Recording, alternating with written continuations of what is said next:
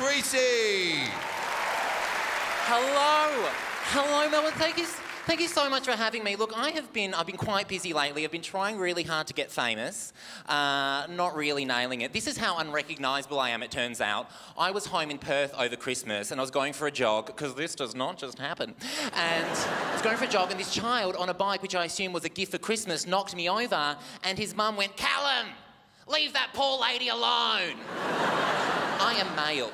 But the thing is, though, I think if you recognise a celebrity, you should tell them. I think that's quite nice. Like, I even recognised the other day Paulini from Australian Idol. Remember Paulini in the gold dress? I recognised her and I said, "Oh my God, Paulini, like, I love you. I voted for you on Australian Idol."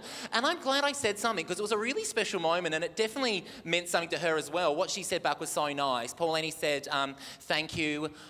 Would you like to upsize your popcorn for an extra 50 cents? And I said, "Absolutely, babe. Bang on the gold dress." And she said, "Sarah Marie will show you to your seats." So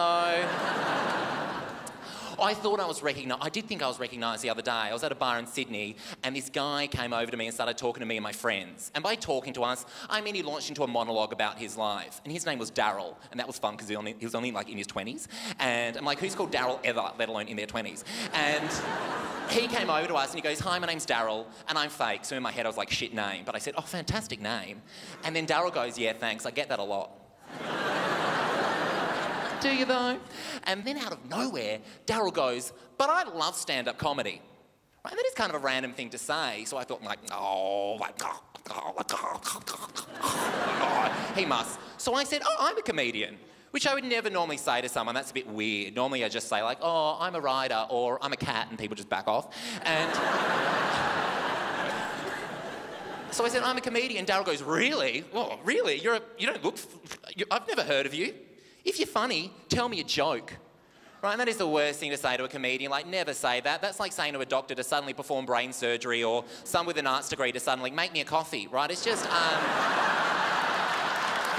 just uncalled for. Oh, this is the one famous thing that's happened to me recently, though. I've started getting haters. It's so awesome. Get this. During the Melbourne Comedy Festival last year, right, this guy was so obsessed with hating me, he would come to my show every night, but he wouldn't buy a ticket. He would just come along and abuse the people queuing up for the show, right? And that line was tens of people deep. And he would just, every night, he'd come along and be like, "Oh, you're going to see a homosexual, you're all going to hell, you're all homos, homos." Like, every night, to the point that I eventually had to go out to the front of the queue and address this guy, and I just had to say, "Look, Prime Minister, I am flattered that you are here, but, I mean, buy a ticket, please." Oh, this is the other hater I had recently. I actually had this hater. He's online, and I have this online hater, and he sort of checks in every few days just to tell me, like, "Oh, you're an abomination." I'm like, "Oh, hey." And, like, I think I might have Stockholm Syndrome. And he messaged me this the other day, and this is amazing. I'm going to have this frame and put in my lounge room. This was like a Tuesday morning. He checks in and he goes, "I wasn't homophobic until I saw you, but now I want to move to Uganda because you can kill gay people there." Like, intense, right? So, obviously, I replied. I sent him the link to Webjet with the flights, and I said, "Have fun, but I can't make it." And then I just sent a selfie of my dick. So what have I been up to? I have been busy. You have been lovely. My name is Joel Creasey. I'll see you later.